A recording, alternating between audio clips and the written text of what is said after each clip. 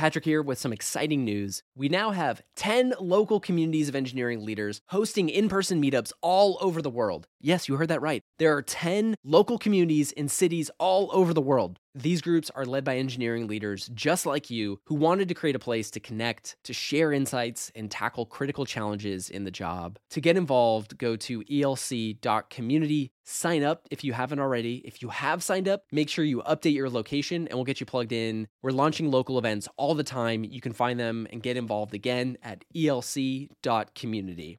At the time, we were thinking about raising money and also an acquisition, and we didn't really know exactly which route we were going to go down. We shared that with the team. We said, hey, this is path number 1. This is path 2. So we chose transparency from the very beginning because 1, we thought it was the right thing to do. 2, we knew the team could handle it. And 3, it was really just one of those things where it was going to make the process easier. Hello and welcome to the Engineering Leadership Podcast, brought to you by ELC, the engineering leadership community. I'm Jerry Lee, founder of ELC. And I'm Patrick Gallagher, and we're your hosts. Our show shares the most critical perspectives, habits, and examples of great software engineering leaders to help evolve leadership in the tech industry. In this episode, Johnny Ray Austin, head of technology flexible rent at Best Egg, takes us behind the scenes of Best Egg's recent acquisition of Till. We explore some of the ways leadership communicated and involved the team before and during the acquisition, and we get into things like how to integrate your team post-acquisition, strategies for minimizing distractions from uncertainty, making product and development changes mid and post-acquisition, relearning your role, and navigating new dependencies, the strategic shifts, the business model changes, and exciting new opportunities that come up post-acquisition, and the paradigm shift required to plan for scale. Let me introduce you to Johnny Ray Austin. Johnny is the former chief technology officer for Till, a company that built financial products to help renters pay, stay, and thrive in their homes. After Best Egg acquired Till in late 2022, he transitioned to Best Egg's head of technology for Flexible Rent, where he continues to scale the Flexible Rent platform to service millions of units. Johnny is an award-winning engineering executive focused on shipping world-class products while building high-performing engineering teams. He's also an international public speaker, speaking on engineering leadership, system design, and the JavaScript programming language.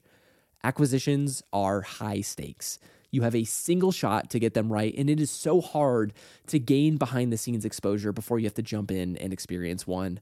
That's why we are so grateful for Johnny's help sharing the behind-the-scenes here. Enjoy our conversation with Johnny Ray Austin. First off, just wanted to say welcome to the show, Johnny. Thank you. Thanks so much for joining us. How are you, man? What's going on? I'm doing well. I'm doing really well. It's a cloudy day in the DC area today, but I'm, feeling good, feeling healthy. Family is good. Work is busy, but the team is doing well. So, I just don't have much to complain about these days. I love it. So speaking about feeling healthy, feeling good, I had a couple questions of some recent topics that you'd brought up kind of on Twitter, just to kind of kick off our conversation in a lighter way. I noticed you talk about protecting your energy in a couple different elements. So I just wanted to bring that up and was wondering if you could share a little bit more about, what that means and why that's important to you. Yeah. It's one of those things. So I was reflecting on the conversation I was having with my son who's 8 and, he's in school and like people make him angry. And, one of the things I was talking to him about is it's okay to have these feelings. Like people are going to make you angry. People are going to disappoint you. That's not in your control. You can't control how you feel, but you can control how you react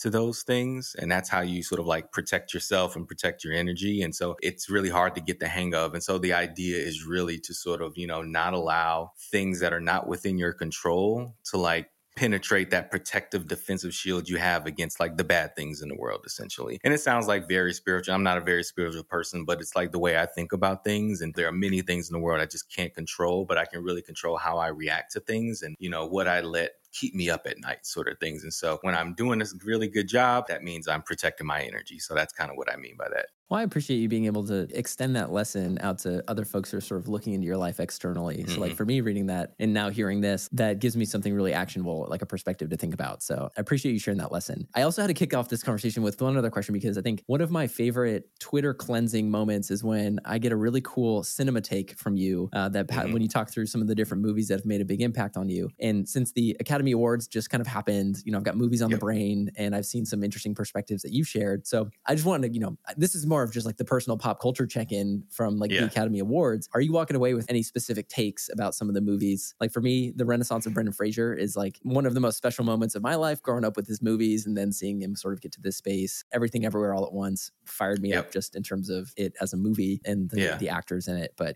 what are your takes coming off of the Academy Awards? Very similar takes of Brendan Fraser. I mean, my personal discovery of Brendan Fraser was like Encino Man in the 90s. I mean, people were talking about this because, it came up. Just to kind of see him transition from like Encino Man, which I actually rewatched recently, my wife and I, to his role in The Whale, which I just watched this very recently. I didn't get an opportunity to catch it in theaters, but I caught it on streaming, which I thought was a really good performance. So to kind of just see that growth and just kind of see him starting to make his comeback has like really been great and interesting. He seems like a really good guy and just like very humble and all those things. And so I've been really excited to just kind of see his success. So that's been really good. And like The Whale, just like in general, is a really good movie. Everything Everywhere All at Once is very interesting. Like I'm a bit bitter because I had an idea for a short story. It was very similar to the plot of that movie in a lot of ways. And one of my goals, I don't know, I think it was in 2021. It may have been all the way back in 2019, was like to write that short story. And I didn't write it. I'm not saying it meant anything. And if I had written that story and like it would have been like the movie or whatever, but I'm just saying, it's like, oh man, I missed an opportunity to flex on Twitter to say, hey, remember that movie that everyone loved? I wrote a short story like a couple years ago based on that. And it was just like that. But the movie itself was like really good. It was really well acted, great performances all around. It was just so different than everything else out there. Like there are other movies that are more mainstream that explore the multiverse, which is like really cool. But like that one did it in a way that was just the way I would have interpreted it. So I just thought it was really great for that reason. And so, it seems like it's really getting all the accolade it deserves. And so I'm really glad to see that. I love it. All the human what ifs. So for everybody listening in, I just acknowledging a couple of things here. One of the things that I've really enjoyed and loved from Johnny is his ability to extend important leadership lessons from different elements of pop culture. So if you didn't get a chance to check out his talk at our conference last year, he extended some incredible engineering leadership lessons from the Mighty Morphin Power Rangers. So check that out. But that's kind of why we brought this up. It's on his mind, but it's on his mind for a purpose. So with that, Johnny, we've got some engineering leadership things to deconstruct here. So you just have been experiencing an acquisition. Tell us a little bit about what's been going on there and bring us into your world a little bit about the acquisition and what that's been like for you. For context, for people who don't know, the company I was a part of and of which I was CTO was named Till, and we were acquired by a company called Best Egg at the very end of last year. And so as an independent company and even as a department within Best Egg today, our mission remains exactly the same, which is to empower renters to pay, stay, and thrive within their homes. And so, the way this came about, I mean, there were definitely like a few different reasons and whatnot, but if anyone recalls the spring and early summer of last year, this year being 2023, last year is 2022. We started seeing like these signs in the economy that things were, a little bit shaky, interest rates going up, that sort of thing. And basically it was very clear that sort of like the heyday of the late 2020, 2021, high valuations, 0% interest rates, and all that stuff was certainly coming to a close. And so as we made the decision whether or not we wanted to remain an independent organization or partner with an organization like Best Egg for an acquisition, it became clear that our success in the future laid down the acquisition route. And it was really important that we were successful because one of the main staples within Till at the time and now Flexible Rent within Best Egg was that, we're all here for the mission and our product is something that everyone wanted to see exist in the world. We thought it should exist in the world. And that's why we took the least riskful path in terms of our existence and ensuring that we were around to make sure that we could make sure that this launches correctly. And so that was sort of like the reasoning behind it. But like the experience itself was very interesting. It wasn't necessarily my first acquisition, but it was definitely the one with which I had the most exposure as the CTO of Till at the time. And so we can talk about whatever details you like. But, like I said, it started early summer into the mid. We talked to a few different companies. I can't really say who at the time, but Best Egg was definitely the leading contender of all the partners we were talking to. Like I said, we started talking to them trying to figure out, hey, is there a good fit here? Not only from a product alignment standpoint, but like from a culture standpoint, right? We wanted to make sure that our team would fit in well with the team at Best Egg and also bring something new to the table as well. And one of the things that was very clear to us very early on was that we did have a lot in common. Best Egg's mission, was to provide simple solutions to people with limited savings to confidently navigate their everyday financial lives. They were singing our jam. It was like, yeah, this is definitely something that we can be a part of, trying to help people pay rent. Best Egg trying to help people, confidently navigate their everyday financial lives. I mean, that's peanut butter and jelly. And so all of those things seem to be aligned. And so, as they say in the business world, all of the synergies were there. And then obviously from a product and roadmap standpoint, as Best Egg looked to diversify their product portfolio, this was a really good opportunity for them as well to sort of like jump into a product segment that they hadn't had any exposure to in the past, but also bring in some experts, some people who had been at it for a few years to really help accelerate that learning and really take advantage of the fact that we had been doing this for a while. Yeah, so I appreciate laying out like the mission alignment, the strategic alignment, and even the long-term roadmap alignment. Like, I think the goal here of this conversation is to help sort of demystify some of the conversations that happen behind the scenes and some of the practical elements of that transition for how do you, integrate into a new company. What I'd love to dive into a little bit, so we talked about like the mission alignment, strategic alignment. What has it been like post-acquisition to integrate new resources within the team? Now we have more people involved, new resources available. I'd love to learn a little bit more about what that's been like. Now that you got more things to work with, what's that like?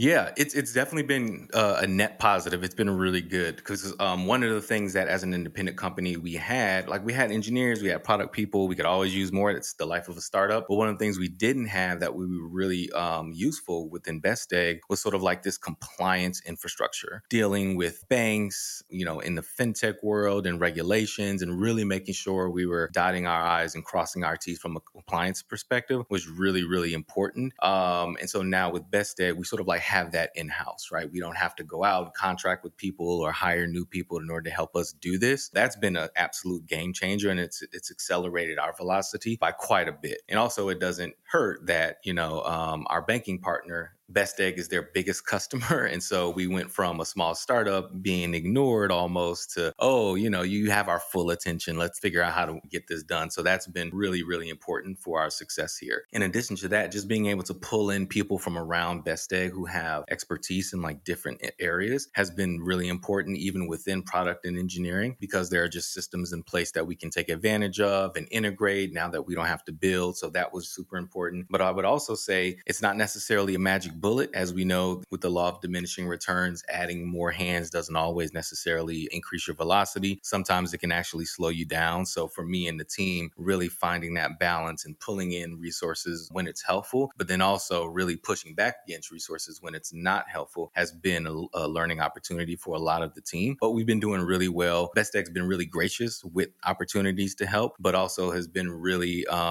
cool about falling back when we don't request help or don't need help, not taking it personally in any of those instances. Just everyone's super aligned in like helping us launch as soon as possible. The fact that we're all aligned there really makes those conversations a lot easier. In the last week, I've had a couple conversations where a lot of engineering leaders have expressed either anxiety or interest in understanding how to communicate critical things. One person's leaving their team and they had this whole communication structure set up and it didn't work, and that caused a ton of stress. The other is communicating with clients during this Silicon Valley Bank sort of fallout element. So right now on a lot of people's mind is just the mechanisms of effective communication within their teams to make the right thing happen. So to say all of that I know that you and the executive team approach the acquisition process differently. And so would love to dive into how you and the leadership team involved and communicated with your team during this acquisition process. Myself and David and Brady, who are the co-founders at Till, we were really aligned and resolute that we wanted to be like pretty transparent with the team. And, transparency not meaning necessarily every single detail is communicated all the time, but it's really not withholding crucial information that people need in order to be able to make their own decisions. And so from the very beginning, before we even chose Best Egg as a route, or even before Best Egg was even a contender,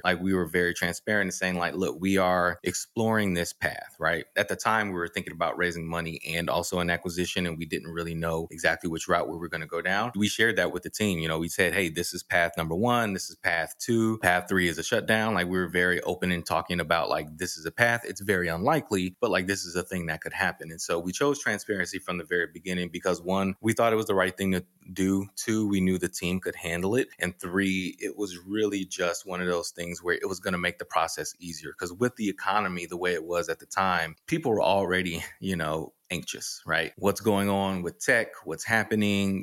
6 months ago, jobs were all over the place. Everyone was offering, like, now people are thinking about layoffs. Since then, we've seen like a lot of those layoffs come to fruition. But at the time, it was really about, are there going to be layoffs? And so we didn't want people to be surprised by anything. And we really wanted to give people an opportunity to just sort of like make whatever decisions they thought best that served them and their families. Obviously, we wanted to keep as many people as possible, but we really wanted to make sure we did right by the team. And so we were very transparent from the very beginning about what we were thinking about doing. And so we were having weekly stand-ups, full company. David would get up and talk about, here's how fundraising is going. Here are conversations with potential acquisition partners are going, right? Here's the path that we think we're going to go down. As we were eliminating paths, we were like saying, okay, we're not going to go independent. There are too many risks there. We're going to go down acquisition. Let's just focus on that here moving forward. Here's this company called Best Egg. Here's why we think they're a good fit for us. Here are all the pros and what are the potential cons. And here are some other companies we were talking to. And so making progress. We were sharing that with the team along the way. And I was getting feedback, directly, and I'm sure others were as well, that people were really appreciative of that because they knew what was happening behind the scenes. So it gave them the confidence to know that they were making the right decisions for themselves and for their families. And, if it was going to be a Best Egg, then they were checking out the Best Egg website, maybe stalking a few of the people who work there, trying to get a feel for what it would be like to actually work there. Giving people plenty of time to sit with this information was really helpful because when the decision was made and Best Egg was the chosen company, it didn't feel like a surprise. It wasn't like, oh, wait, now I have to think about this whole new company and how's my job going to change, et cetera, because people had already been thinking about this for weeks at that point.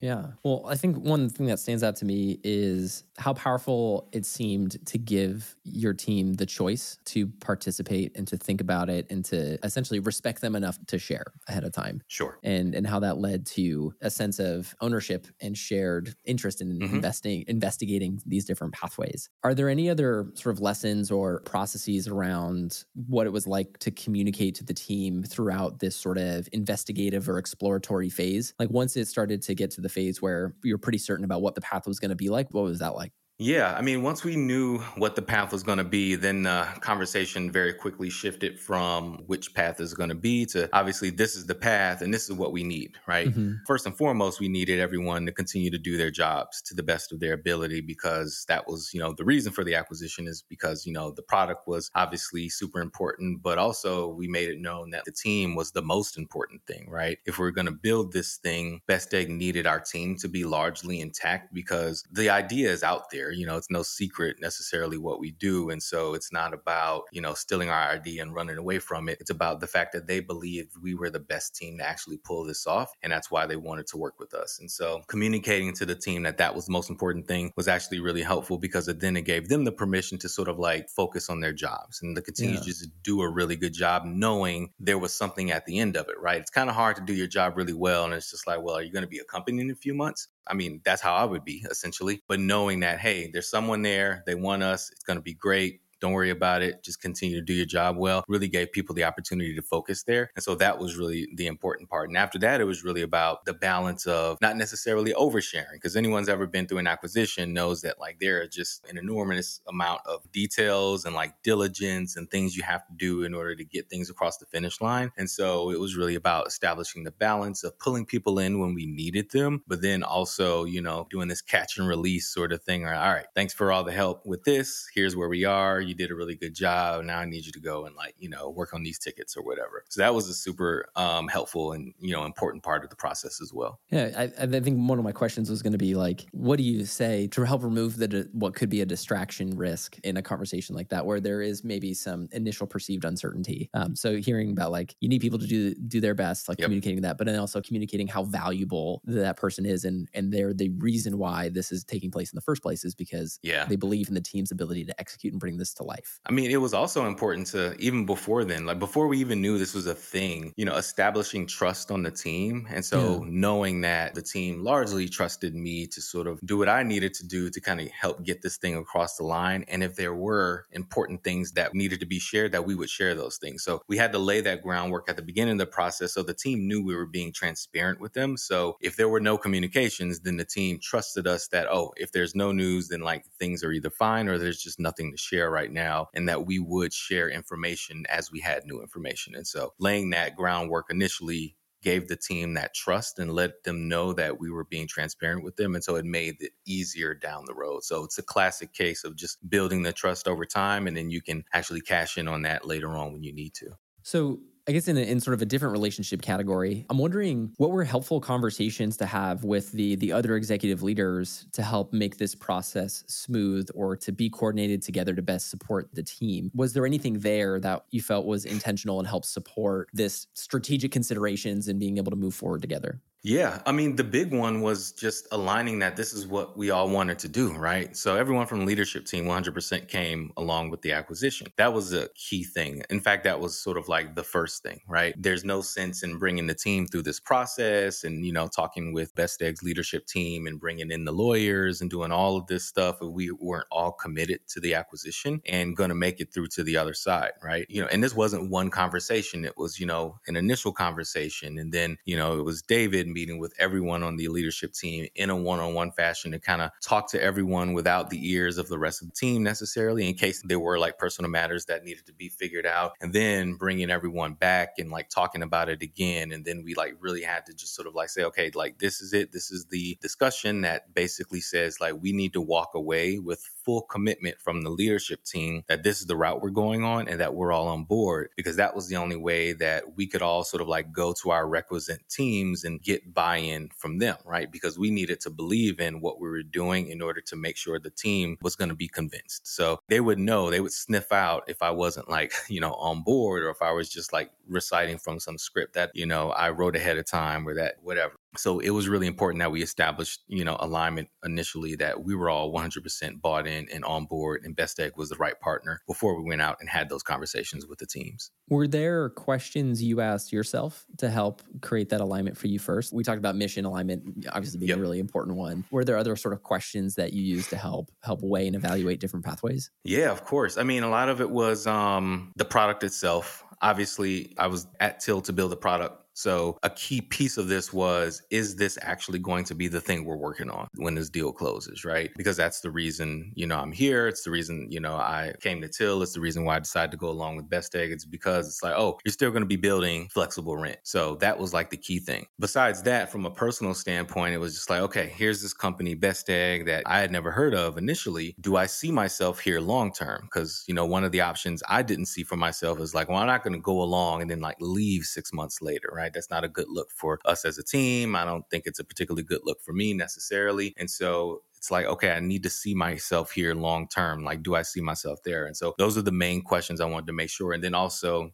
as I was meeting people who worked there on the leadership team and whatnot, it was, can I see myself working alongside these folks long term? Are these the type of folks who I think, are going to, have my back in a pinch? Do I see myself working well with them from an interpersonal standpoint? Are these really smart people? That sort of thing. And luckily, as I got to know everyone there, like it was a resounding yes, like super smart people. It's hard to explain. I've met a lot of people from the financial services industry, and, it could have gone a very different way, but the bunch at Best Egg just are really cut from a different cloth. Really nice, humble people, obviously super, super smart. And so definitely see myself, working alongside and building with these folks for a long time. And so that was something I really needed to unlock for myself. And, I was fortunate enough to be able to answer that question pretty early on in the process. Those are great questions to go through, from the mission, but like personal objective of wanting to create something for the world. And is that something that I'm going to be able to spend my time on? So one, it kind of seems like you focus on spending, like, am I going to be spending my time on the thing that I want to be spending it on and having the impact that I want to have? And then like the people being a big part of that too. Yeah, for sure. Patrick here with some exciting news. We now have 10 local communities of engineering leaders hosting in-person meetups all over the world. Yes, you heard that right. There are 10 local communities in cities all over the world. These groups are led by engineering leaders just like you who wanted to create a place to connect, to share insights, and tackle critical challenges in the job. To get involved, go to elc.community. Sign up if you haven't already. If you have signed up, make sure you update your location and we'll get you plugged in. We're launching local events all the time. You can find them and get involved again at elc.community.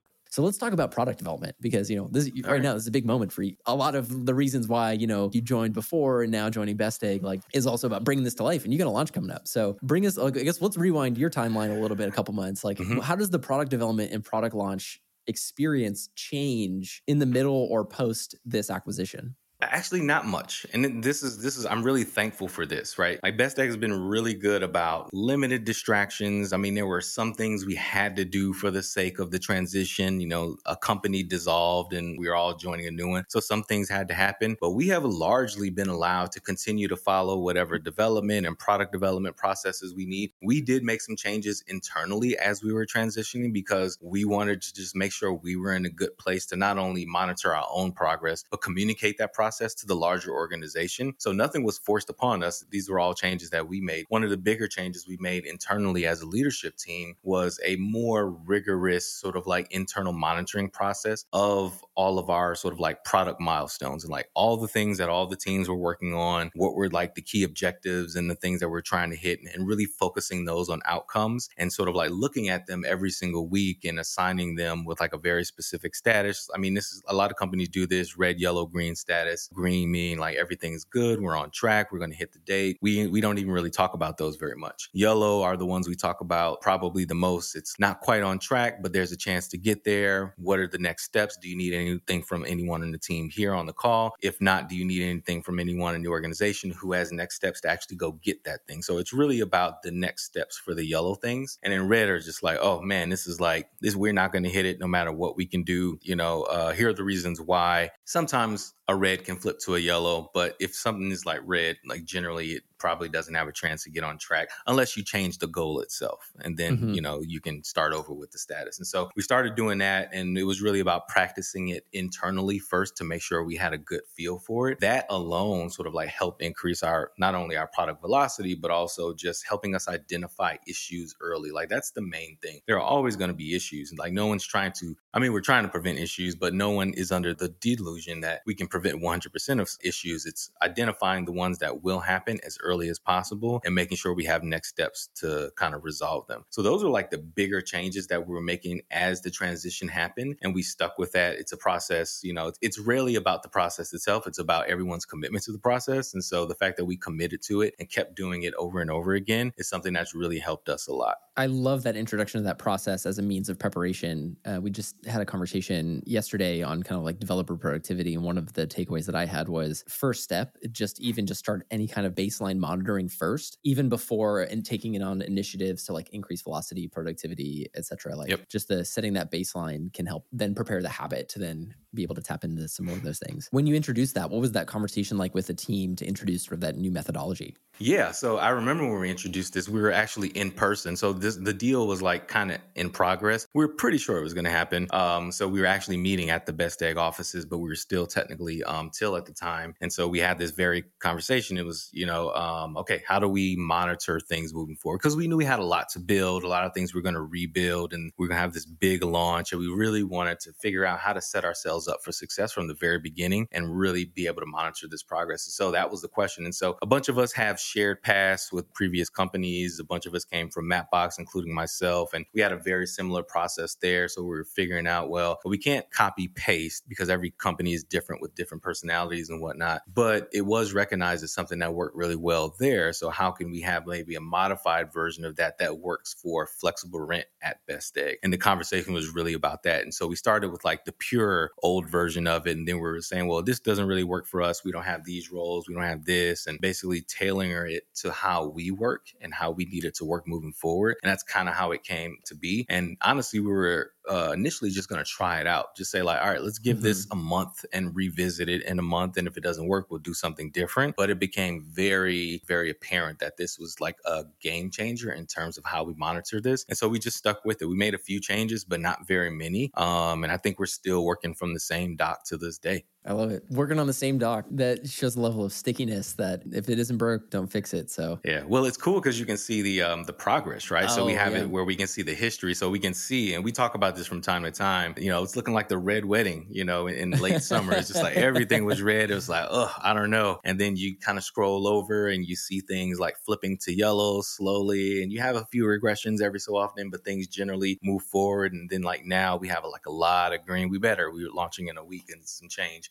And so we're looking really good. So it's been really good to kind of see that progress happen. There's some really good like implicit habit building elements from what you just shared, like in terms of creating a small experiment of give it a month as a means in which to take something that could be overwhelming, make it small, give people an opportunity to actually apply. But then also I think of the quote that like humans are motivated by progress. So giving something to show that progress to people, especially at such an important inflection point in terms of the ability to showcase progress to people that maybe are unfamiliar with the development process that you have in place previously. One element that I think is really unique from the story that we don't get a lot of insight into is there was almost like a distribution model shift in terms of the way that you're thinking about different elements of this. And so I'd love to talk a little bit about what that was and what that meant for engineering and how engineering sort of interfaced with a change like that. Yeah, so our distribution model has definitely changed. So as an independent company, the way we would get users is through deploying units on the platform. And if we have a unit on the platform, that means that's a way we can market the availability of the product and sign people up. And we get data about that unit having to do with balance and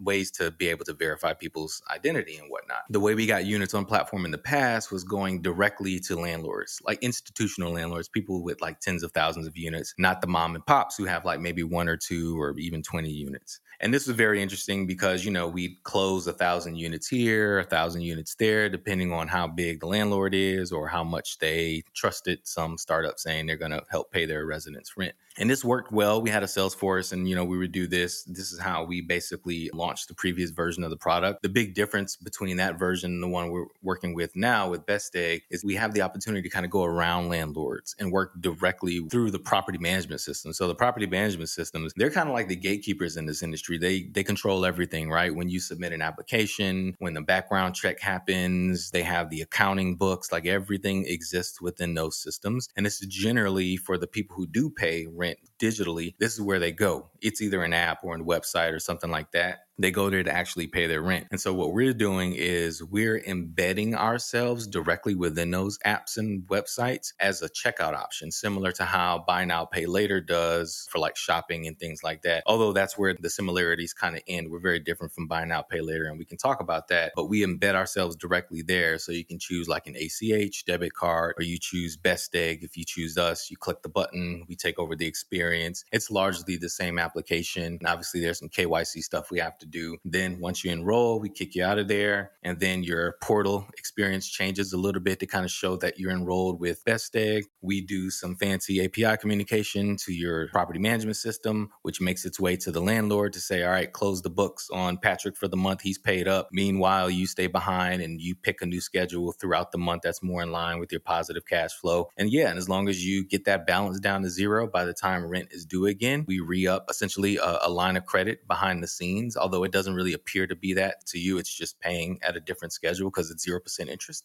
And and we just do the dance all over again until you cancel us or you move away or whatever other terminal event happens. So is that how you would say it's different than Buy Now, Pay Later? Is that it's adjusting sort of the payment schedule for rent, but less from the property owner side and more on like the renter side? Well, that is one difference, but I think there are two like big fundamental differences, right? So, one is we don't allow this concept of debt stacking. If you go to Macy's.com and you check out with like a Buy Now, Pay Later provider, like you do all of that, you go through the process, they'll give you a loan and you pay on some schedule, and that's fine. But then you can probably go to some other website and check out with either the same Buy Now, Pay Later or like a different one, and that's fine. But now you have two BNPL loans that you need to pay back, and presumably you can do it 3 or 4 times or whatever. I don't know if there's a limit or whatever. We don't allow that, right? So you can only borrow rent for 1 month at a time, and you need to get that balance down to zero before we will re-up that same line of credit. And we do this not only to protect ourselves as a business, but also to protect the consumer, right? We have this thing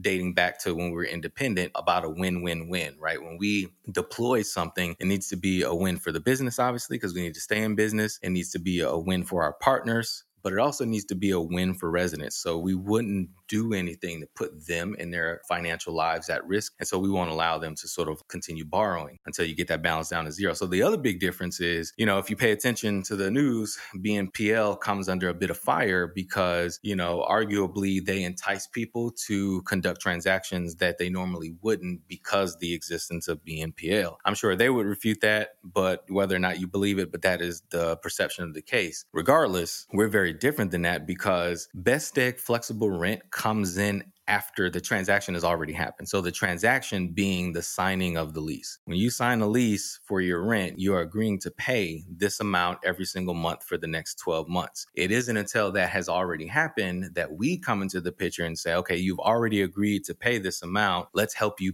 pay it more successfully in smaller chunks as opposed to all at once on the first of the month. And so we're very different in that way. So we don't entice people to go rent a second apartment or whatever the equivalent would be in flexible rent. So we come in after that transaction has already happened simply to help people pay it down a little bit easier.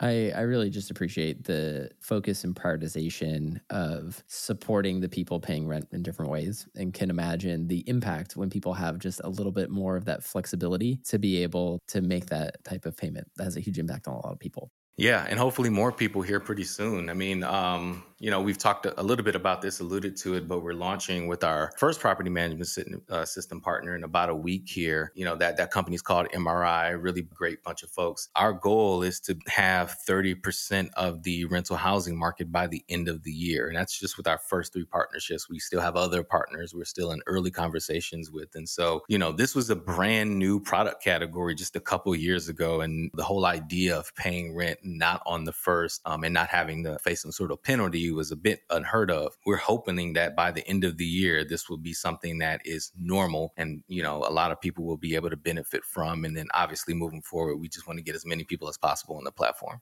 30% of rental market by end of year is a pretty nuts, quick spread. I mean, if you're going to do it, you're going to do it. So, we're going to do it.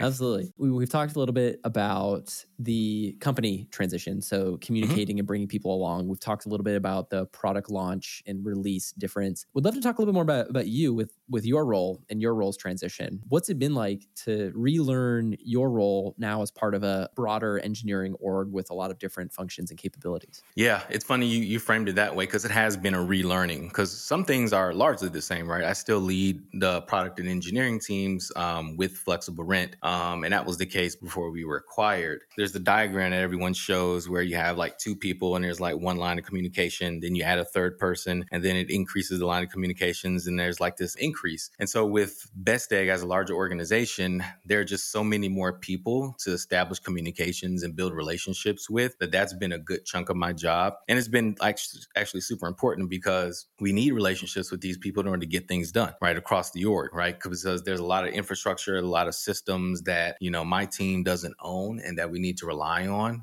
as we're launching in production. And so that's been a really big part of my job, is making sure we've established those communications and relationships effectively so that we can actually work with everyone. So that's a big piece of it. Also, in some ways, my job is shrunk a little bit. So when we're independent, I had to do all the recruiting and all that stuff for my teams sort of myself, right? So I was kind of by myself. But, at Best Egg, we have, a world-class recruiting team. They're really great. And so they're really sort of pounding the pavement out there and talking to people, especially now with a lot of the layoffs that are happening, and really helping identify talent. So that's really freed up a lot of my time to really refocus on my team and the Best Egg organization as a whole internally to make sure we're set up for success. So in those ways, it's really changed. And so in some ways, it's a change in the role, but in a lot of ways, it's the same role with different time allocations, if that makes sense. As soon as you described sort of the exponential increase in communication pathways, but how critical those were, I was like, oh gosh, I'm stressed. Just thinking about that. But the ability to build relationships and able to support the impact of everybody, I think is really powerful. With that exponential increase in communication, stakeholders, and people to help make things happen, I also imagine there's a lot of different sort of dependencies that have to be navigated. And so I was wondering if you talk a little bit about what's it like to work with or navigate new dependencies or more dependencies and make that shift.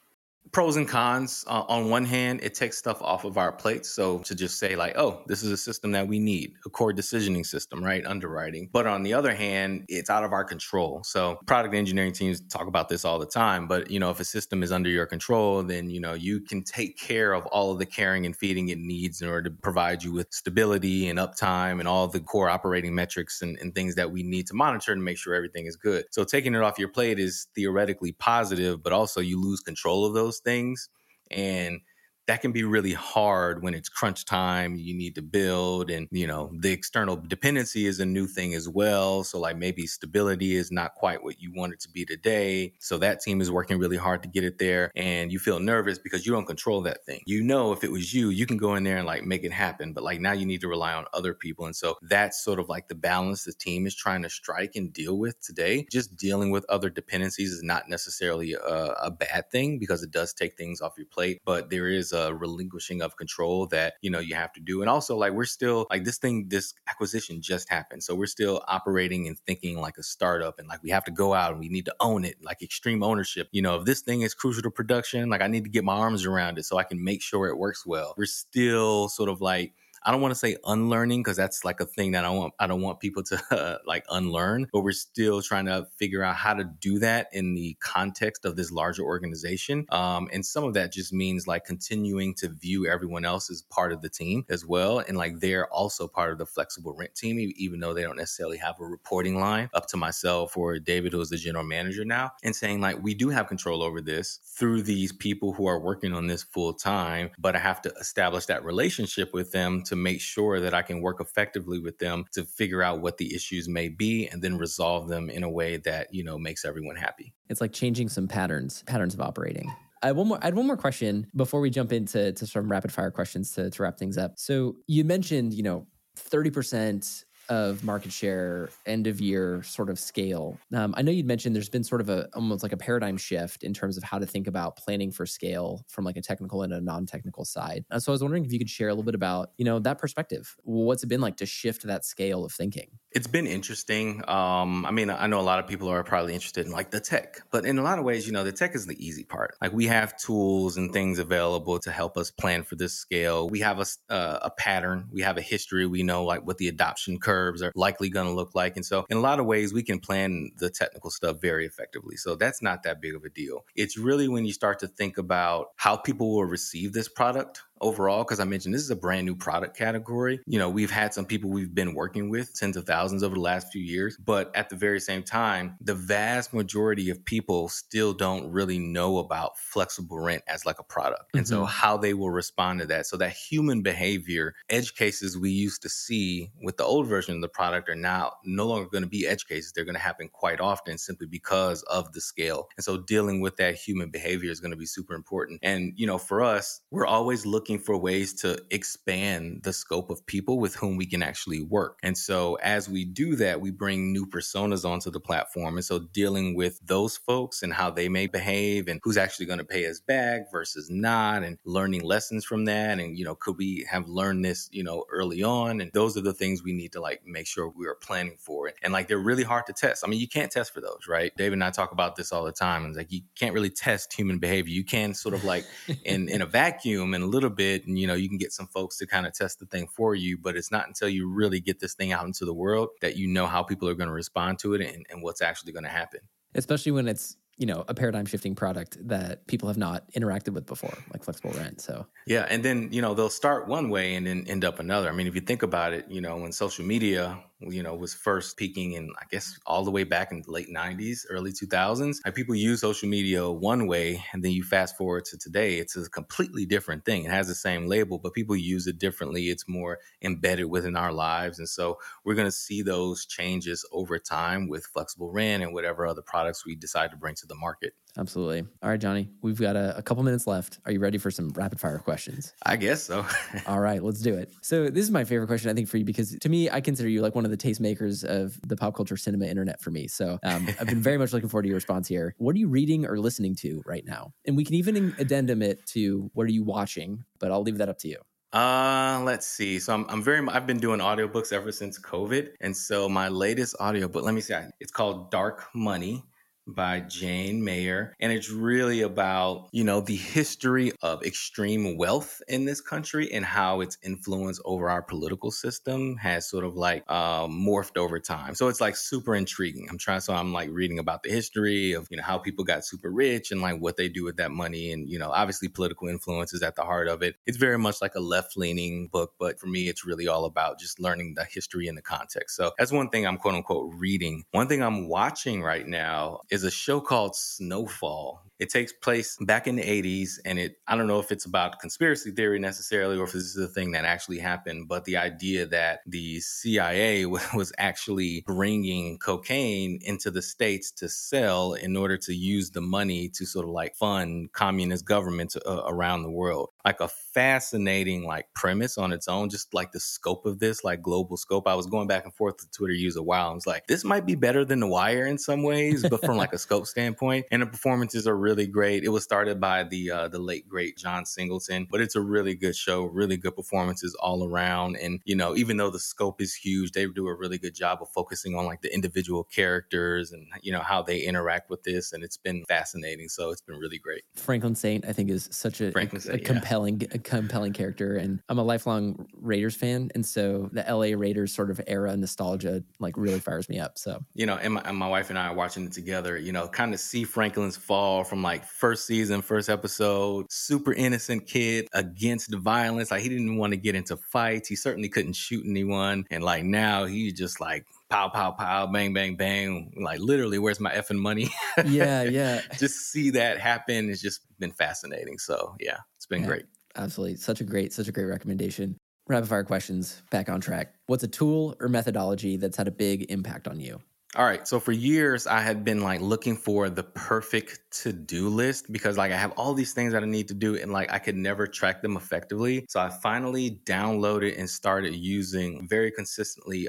It's called Things 3, I think. It's a really great to-do app, has really great shortcuts, and it really keeps me organized. Like as soon as someone says something, it's like, oh man, I got to do a thing. I hit a shortcut on my keyboard and it's like, boom, put it on my list. It's a thing that goes into your inbox and you can organize your inbox and say, okay, this is due today, or this is due on another date, or this is a project that I'm going to work on someday. So you can like stash that aside. And so getting into the habit of using that every single day, all day, and then revisiting and like keeping me on track has been like really great. So definitely recommend that. All right. Last question, Johnny, to wrap us up. Is there a quote or mantra that you live by, or a quote that's been resonating with you right now?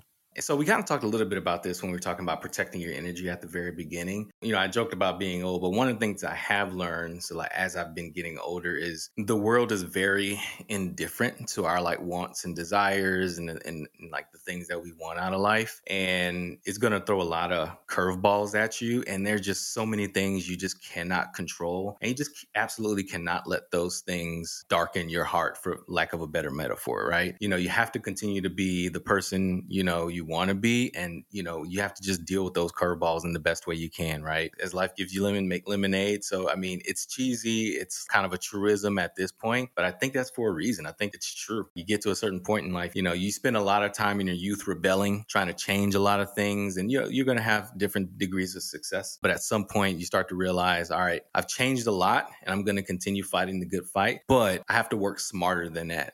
I have kids now. I have to make the world a better place for them. I have to leave it in a better place than I can. And so I have to be a lot more pragmatic in my decisions. And so these are the things I come to learn. Awesome. A powerful way to send us off. Johnny, thank you so much for guiding us through some of the lessons and pulling back the curtain behind the recent acquisition experience and sharing the things that worked. Also, just thank you again for just being an incredible beacon amongst the social media universe and exposing me to some really cool things to continue to just make life a little bit brighter. So thank you so much. Thanks for having me. I really appreciate it. It's been great. Thanks, Patrick. If you enjoyed the episode, make sure that you click subscribe if you're listening on Apple Podcasts, or follow if you're listening on Spotify. And if you love the show, we also have a ton of other ways to stay involved with the engineering leadership community. To stay up to date and learn more about all of our upcoming events, our peer groups, and other programs that are going on, head to sfelc.com. That's sfelc.com. See you next time on the Engineering Leadership Podcast.